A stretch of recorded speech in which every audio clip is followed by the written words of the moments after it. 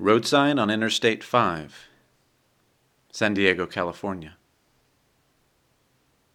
They're holding hands, or rather, their silhouettes are joined at the arms like a chain-link fence. Their bodies lean forward, italicized. They are running. The man is pulling the woman.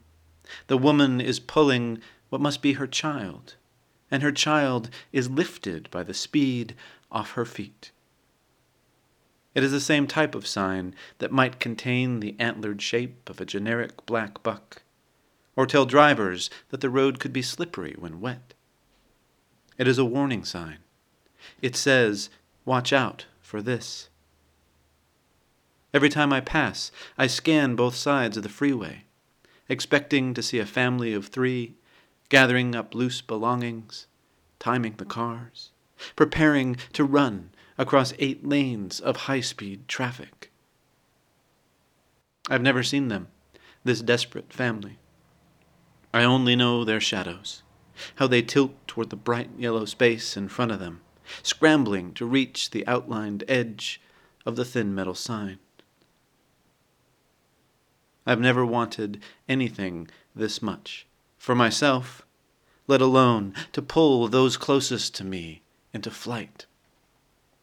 There's so much I could say about growing up on the border of Mexico. It is not the corrugated fence, or even the river of sewage that defines the scar that joins one world to the next, but a 100-foot width of sun-softened asphalt, streaming with commuter traffic, day and night.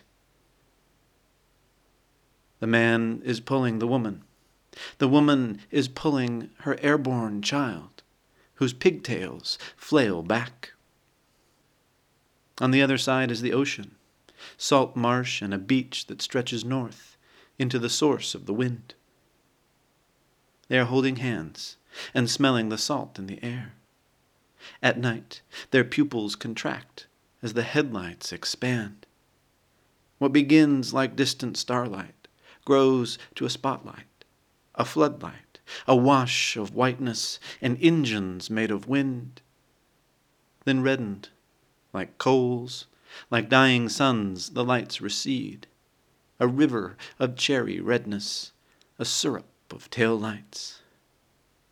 The man is pulling, the woman is pulling the child, who rises as though winged in a blaze of light.